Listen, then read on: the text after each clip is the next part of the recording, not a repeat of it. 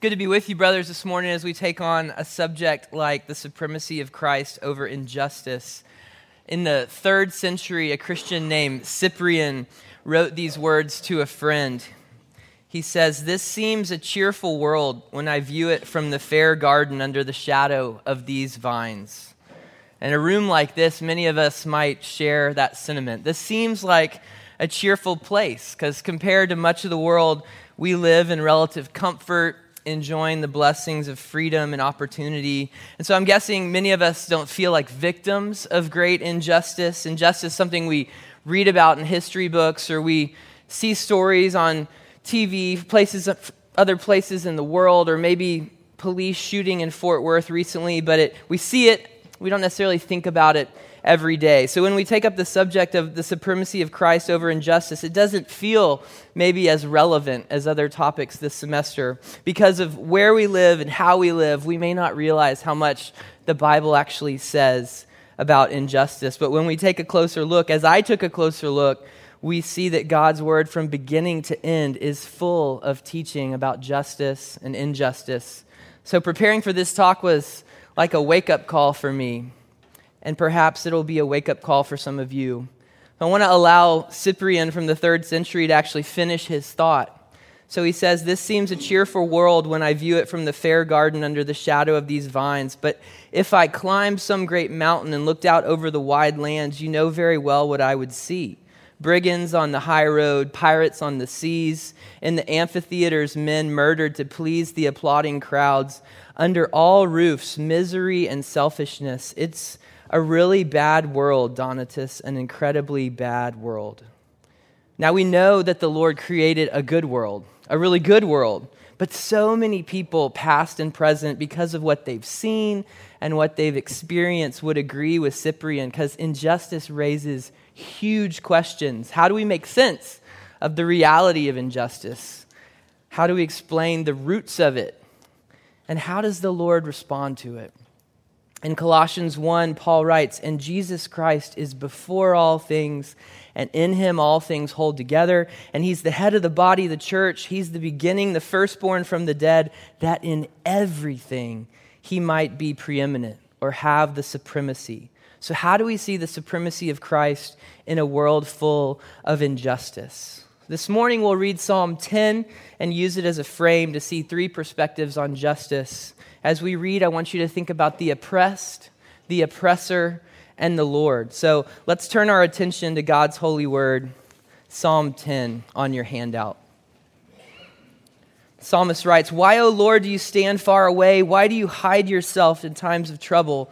In arrogance, the wicked hotly pursue the poor. Let them be caught in the schemes that they have devised. For the wicked boasts of the desires of his soul, and the one greedy for gain curses and renounces the Lord. In the pride of his face, the wicked does not seek him. All his thoughts are, there is no God. His ways prosper at all times. Your judgments are on high, out of his sight. As for all his foes, he puffs at them. He says in his heart, I shall not be moved. Throughout all generations, I shall not meet adversity. His mouth is filled with cursing and deceit and oppression. Under his tongue are mischief and iniquity. He sits in ambush in the villages, in hiding places. He murders the innocent. His eyes stealthily watch for the helpless. He lurks in ambush like a lion in his thicket. He lurks that he may seize the poor. He seizes the poor when he draws him into his net. The helpless are crushed, sink down, and fall by his might. He says in his heart, God has forgotten. He has hidden his face. He will never see it. Arise, O Lord. O God, lift up your hand. Forget not the afflicted. Why does the wicked renounce God and say in his heart, you will not call to account? But you do see. For you note mischief and vexation, that you may take it into your hands. To you the helpless commits himself. You've been the helper of the fatherless.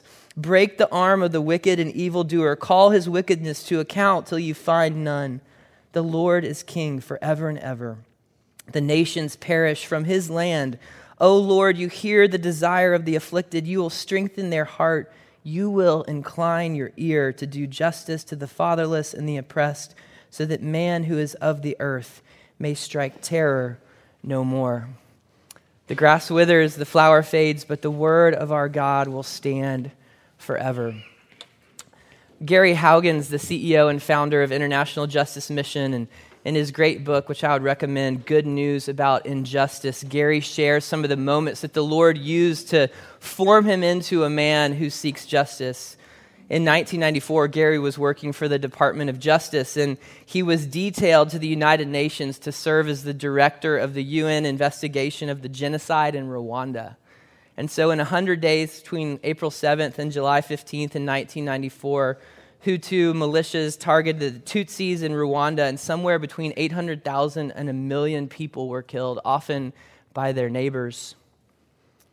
So Gary Haugen shares what it was like to be on the ground. He writes, "Standing with my boots deep in the reeking muck of a Rwandan mass grave where thousands of innocent people have been horribly slaughtered, I have no words, no meaning, no life, no hope if there's not a God of history and time who's absolutely outraged, absolutely furious, absolutely burning with anger toward those who took it into their own hands to commit such acts." So imagine being Gary and standing around bodies of men and women and children piled up and left to rot, sometimes in churches where they fled to pray and seek refuge. And this feels like an extreme example, but it's actually not unique, and it's not the worst that we've seen. The reality of injustice is shocking, and Psalm 10 captures the perspective of the victim, the oppressed. You look at verse 1. "Why, O Lord, do you stand far away? Why do you hide yourself in times of trouble?" The psalmist asks the question any of us might ask in the face of injustice. Why are you far away, Lord? I think of the disciples in the boat with Jesus, and the storm comes, and Jesus is asleep, and the disciples wake him up and say, "Teacher, do you not care that we are perishing?" Injustice makes us think that God has fallen asleep on the job. Psalm 10 also helps us see what the Bible means by injustice. In our time, it seems like everyone can cry out, "This is an injustice, I'm being oppressed," and we see it everywhere. And that's really a trump card that people use to sort of stop conversation about what really matters. But in the Bible, injustice is about the abuse of power. The rich and the powerful can be victims of injustice, but in general, the Bible focuses on 4 groups of people who suffer the most: widows, orphans, immigrants, and the poor. And we can see why these people experience more injustice than the rest of us, because they're generally a lot more vulnerable. And so injustice is about the strong preying upon the weak, the powerful abusing their power to serve themselves, advantage themselves, and hurt others.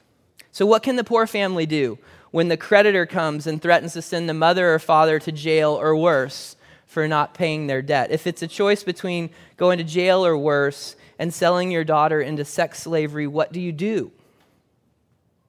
What do you do? Put yourself in that situation. If your daughter does get caught up in sex trafficking, what do you do when you go to the authorities to ask for help and learn that the police are running the whole wicked system? When there are no laws or the laws aren't enforced, the victims of injustice are literally helpless. The psalm paints a picture of what happens to them. In verse 2, they're pursued and caught. In verse 8, they're ambushed and murdered. In verse 9, they're seized and drawn into the net. In verse 10, they're crushed, sinking down and falling. So we need to realize there are people in the world and even in our city that feel this way today. And it makes sense that they would cry out, "Why, O Lord, do you stand far away?" From the perspective of the oppressed, the reality of injustice is enough to drive us to despair and doubt God's love. As we transition to the perspective of the oppressor, I want you to see this connection. The victims of injustice are tempted to believe that God is not present, or maybe that he doesn't exist.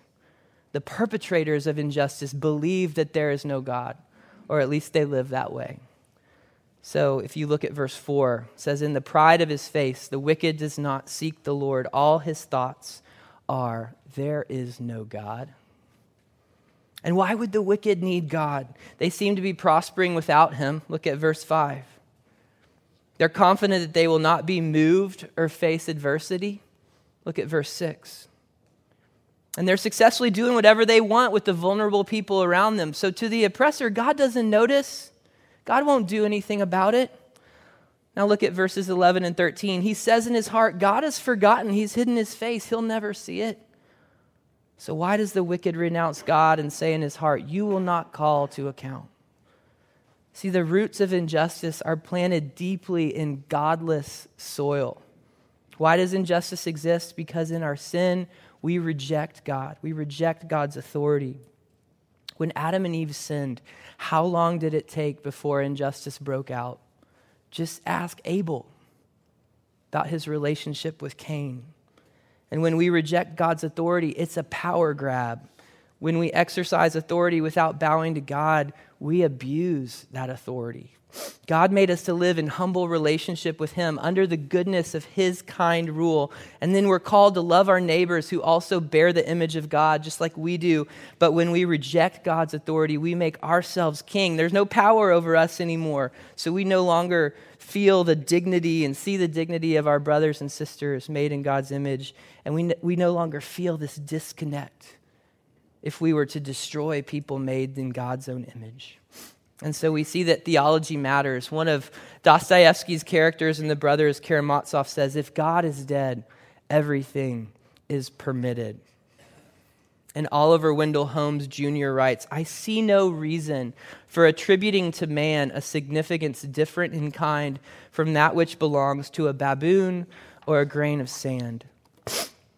The 20th century was like a master class in the devastation of godless ideologies. So Hitler oversaw the killing of 6 million Jews, Stalin, 20 million Soviet citizens, Mao, tens of millions of political enemies and victims of famine, Pol Pot's 2 million Cambodians, and tragically that kind of injustice continues even to this day.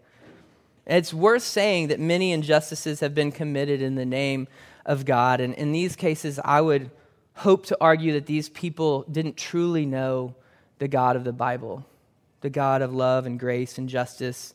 Gary Haugen actually says the person without God, or perhaps worse, the person without God, but claiming God, Jesus, Muhammad, or whatever, is a very scary creature. And we would have to agree. So if the roots of injustice have to do with a mind and a heart that rejects God, the response to injustice has to go deeper than just the surface. We can't go to the oppressor and just say, civilized people don't behave like this. We can't tell the racist or the trafficker or the world leader to just stop preying on innocent people. If the roots of injustice have to do with rejecting God's authority, then injustice won't be fully uprooted until every knee bows to Jesus Christ. And so seeking justice is not for the faint of heart. This battle is a long haul. I'm reminded of Jesus' words from the cross, Father, forgive them, for they don't know what they're doing. It may sound hard to believe, but in our sin, we're often blind to what's happening. In 2 Samuel 12, Nathan comes to David and they're friends. And Nathan tells David, the king, this sweet story about a rich man with all his flocks and herds and the poor man with one little lamb. And the poor man loved this little lamb and made it part of his family, and he held it in his arms. And then one day, the rich man comes with everything he has, and he takes the poor man's one lamb, and he kills it, and he cooks it for his guest. And King David, who has just committed adultery with Bathsheba and arranged for her husband Uriah to be killed in the front of the battle, David explodes with anger because he doesn't see it. Nathan has to say, you are the man. Because David was the rich oppressor in the story, and Uriah was the poor man with one lamb. So can we see it? Whether we are the oppressed or the oppressor, we're so desperate for the Lord to open our eyes and work in our hearts, because it's possible that we're complicit in some kind of injustice against our neighbors and we don't even see it. We've spoken about the despair of the oppressed. It's helpful to know that oppressors count on this, because a victim with no hope won't fight. And a world or a church with no hope won't engage. So oppressors know this and they take advantage of it. They want us to be oblivious to what they're doing. So much injustice seems to happen secretly. They want us to be morally confused about right and wrong, but more than anything, they want us to despair that anything could ever change. But everything changes when the Lord God Almighty enters the picture. So we've heard the victim's perspective. Why, O Lord, do you stand far away? That's the reality of injustice. We've heard the oppressor's perspective. There's no God. That's the root of injustice. And finally, we hear God's perspective in verse 14. You do see, it says. So let's talk about the response to injustice. Finally, hope breaks through in verse 14. The psalmist writes, but you do see, for you note mischief and vexation, that you may take it into your hands. You've been the helper of the fatherless. The Lord is king forever and ever. The nations perish from his land. O Lord, you hear the desire of the afflicted. You will strengthen their heart. You will incline your ear to do justice to the fatherless and the oppressed, so that man who is of the earth may strike terror no more. What the psalmist says here actually rings true with the rest of Scripture. It may seem that God is far off. Some may say there is no God, but he is there. He sees and he takes note. He's on the side of the vulnerable, and ultimately he will bring oppressors to justice. In Isaiah 61:8 we read, and it's other places too, Isaiah 61:8, for I, the Lord, love justice. And this all sounds really good, but how do we know that it's more than words? How can we really know that the Lord loves justice? Because anyone could maybe say what Psalm 10 says. I see what's happening, and I'm with you, and I'm on your side. Well, we can see this in the Old Testament in some ways. We see it in the way God responds to his people when they're in Egypt and cry out in their despair, and God comes and rescues them. We see it when his people are in exile, and God ultimately rescues them and brings them back. But nothing reveals God's love for justice like the life of Jesus Christ. You think of all the ways that Jesus' life and ministry are connected to justice and injustice. We see it in his birth. Every Christmas we celebrate his coming, usually forgetting that it was accompanied by Herod killing all the baby boys in Bethlehem under 2 years old. That's the detail that doesn't make it into the Christmas carols. But that's the world that Jesus came into. And then we see it at the beginning of his ministry. In Luke 4, Jesus shows up in the synagogue in Nazareth on the Sabbath. And just imagine this. He walks into the synagogue. They hand him the scroll of Isaiah. It's a long book. They hand him the scroll of Isaiah. Presumably, he could have picked any passage. I thought, why didn't he pick Isaiah 53? You know, it talks about the suffering servant. We all like sheep have gone astray. Each of us has turned to his own way. He could have picked anything. What passage does he pick? He picks Isaiah 61. It says, the Spirit of the Lord is upon me because he has anointed me to proclaim good news to the poor. He sent me to proclaim liberty to the captives and recovering of sight to the blind, to set at liberty those who are oppressed, to proclaim the year of the Lord's favor. And he rolled up the scroll and gave it back to the attendant and sat down, and the eyes of all in the synagogue were fixed on him, and he began to say to them, today the scripture has been fulfilled in your hearing. What would it have been like to be there? Most of us would say Jesus came to bring grace and forgiveness, and that's true. But this passage reminds us that he came to bring justice. It's not one or the other, it's both. We see it also in his relationships. In so many ways, Jesus pitches his tent with the weak and the poor and the oppressed. So he brings the son of a poor widow back to life. He consistently loves and builds relationships with people who are either hated or considered unclean. And we could go on a long time with this, but here's a few. Prostitutes, lepers, blind men, the demon-possessed, a Samaritan woman, women in general, children, tax collectors. He crossed all these cultural lines. You shouldn't be doing that. You shouldn't be hanging out with those people. Those people don't matter. And Jesus continually just crashes through those walls. We see it in his teaching. Jesus commands us to love our enemies, not just those who love us. Jesus commands us to show hospitality to people who can't return the favor.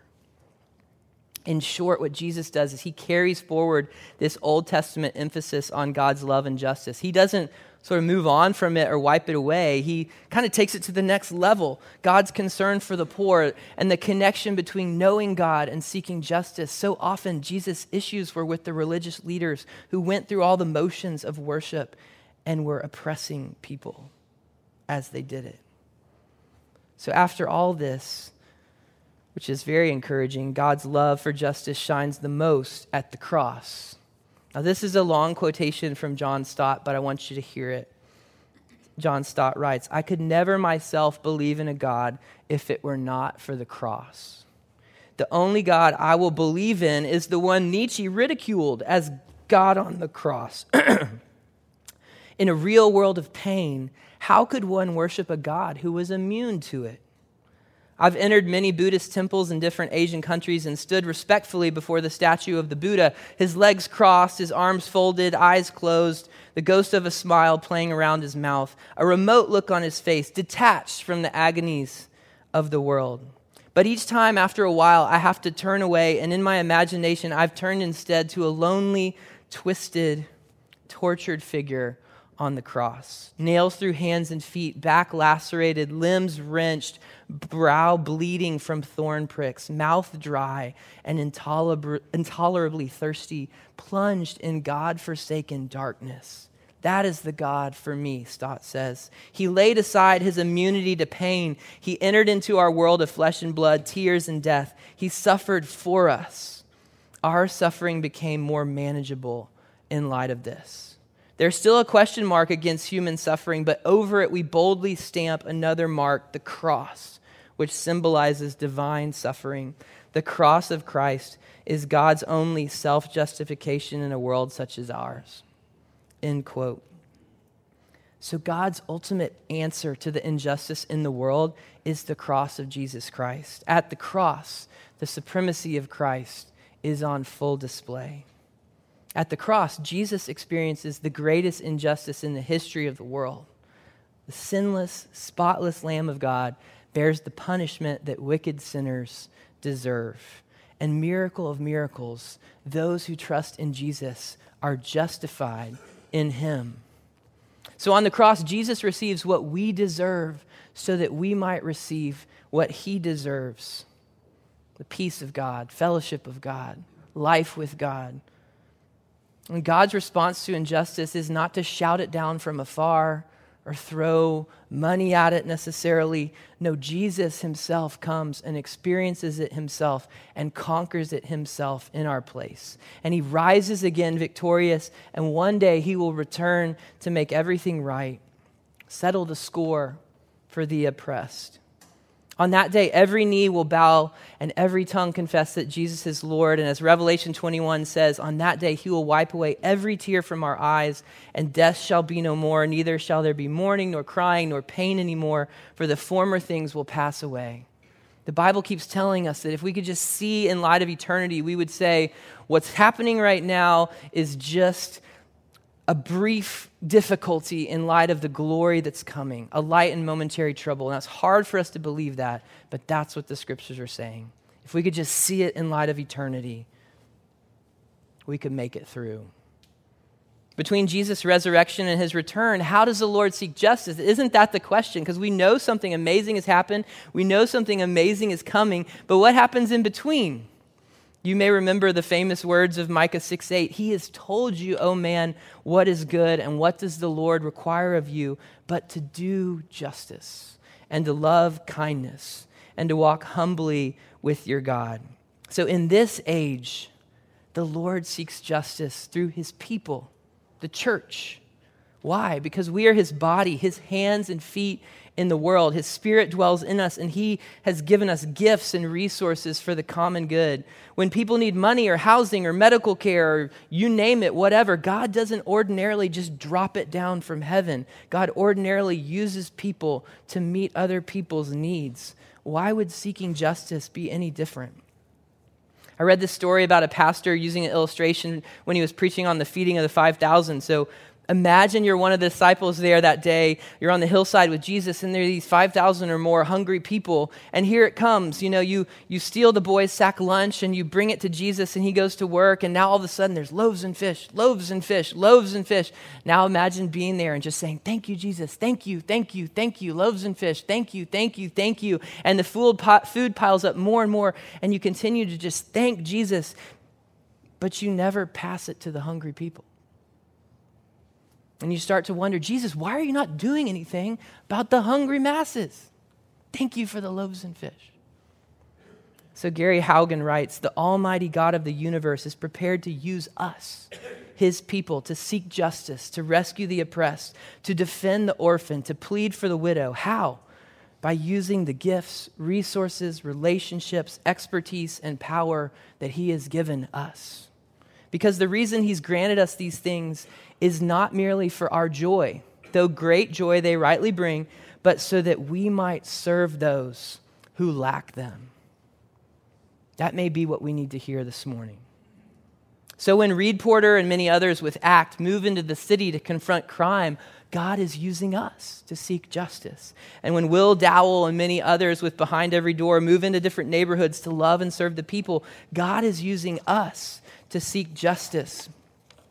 And when we go into our neighborhoods and businesses and other parts of the city and we ask the Lord to open our eyes and stir our hearts to love and care for the vulnerable, God is using us to seek justice. It's no doubt the Lord is doing so much through nonprofits. My wife helps lead a nonprofit, but I worry that all the nonprofits have made us think that maybe it's not our work. We can go to fundraisers and give money. We can post about things. Sometimes people call it slacktivism. But do we know any widows? Do we know any orphans or immigrants or poor people? Now think about this. I've heard the DFW Metroplex has around 7 million people in it. I heard that we expect 1 million more people in the next 10 years. Let's just make a really conservative estimate, say there are 1 million Christians here in the buckle of the Bible Belt.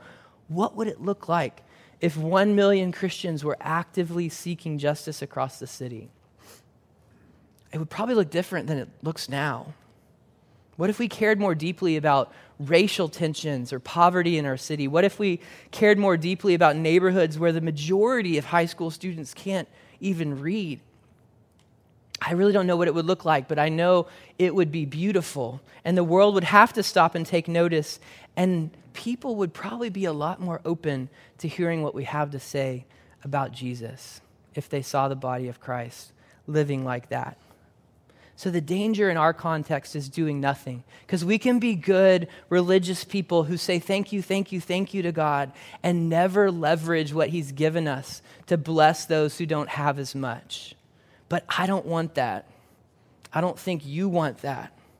I don't want people to cry out, why, O Lord, do you stand far off? If there's something we can do to help them realize God is actually near and God is with you. So I don't want Jesus to say to us, like the prophets often say, and he basically says to the religious leaders in the New Testament, this people honors me with their lips, but their heart is far from me. So what can we do? What would it look like to have a heart transformed toward justice? Well, we can linger at the cross. We can see Jesus with all his authority using it to bless us. And we can see Jesus with all his perfection moving towards us with all of our issues. And we can see Jesus with all his love loving us who are unlovely. And we can see Jesus with all his advantages disadvantaging himself for us. And we can see God's heart for doing justice in a world of injustice. And here's why that matters. If the Spirit helps us to see the beauty of what Jesus has done for us, we cannot, will not remain the same. And that's what the Bible is saying. If we know the grace of God, it will inevitably make us a people who love justice. It will change us. He will change us. And we will long to love justice because he loves justice. And we will long to do justice because he does justice. So I remind you, close with the words of Jeremiah 9:23 through 24. Thus says the Lord, let not the wise man boast in his wisdom. Let not the mighty man boast in his might. Let not the rich man boast in his riches. But let him who boasts boast in this, that he understands and knows me, that I am the Lord who practices steadfast love, justice, and righteousness in the earth. For in these things I delight, declares the Lord. Let's pray. Father, thank you that you delight in steadfast love, justice, and righteousness. Thank you for what we see at the cross, where Jesus is not immune to pain and injustice, but suffers the greatest injustice in our place, that we might be justified, that we might be taken out of a mindset that says, Lord, why do you stand far off? Or there is no God, into a mindset where we know that you see us and that you love us and that you have come and you have done everything necessary. You're making all things new. Lord, give us excitement that your grace would make us a people who love justice. And if you delight in these things, Lord, help us to delight in these things too. Bless our conversations around tables, and Lord, we thank you for your word. Pray that you would have your way with us. In Jesus' name, amen.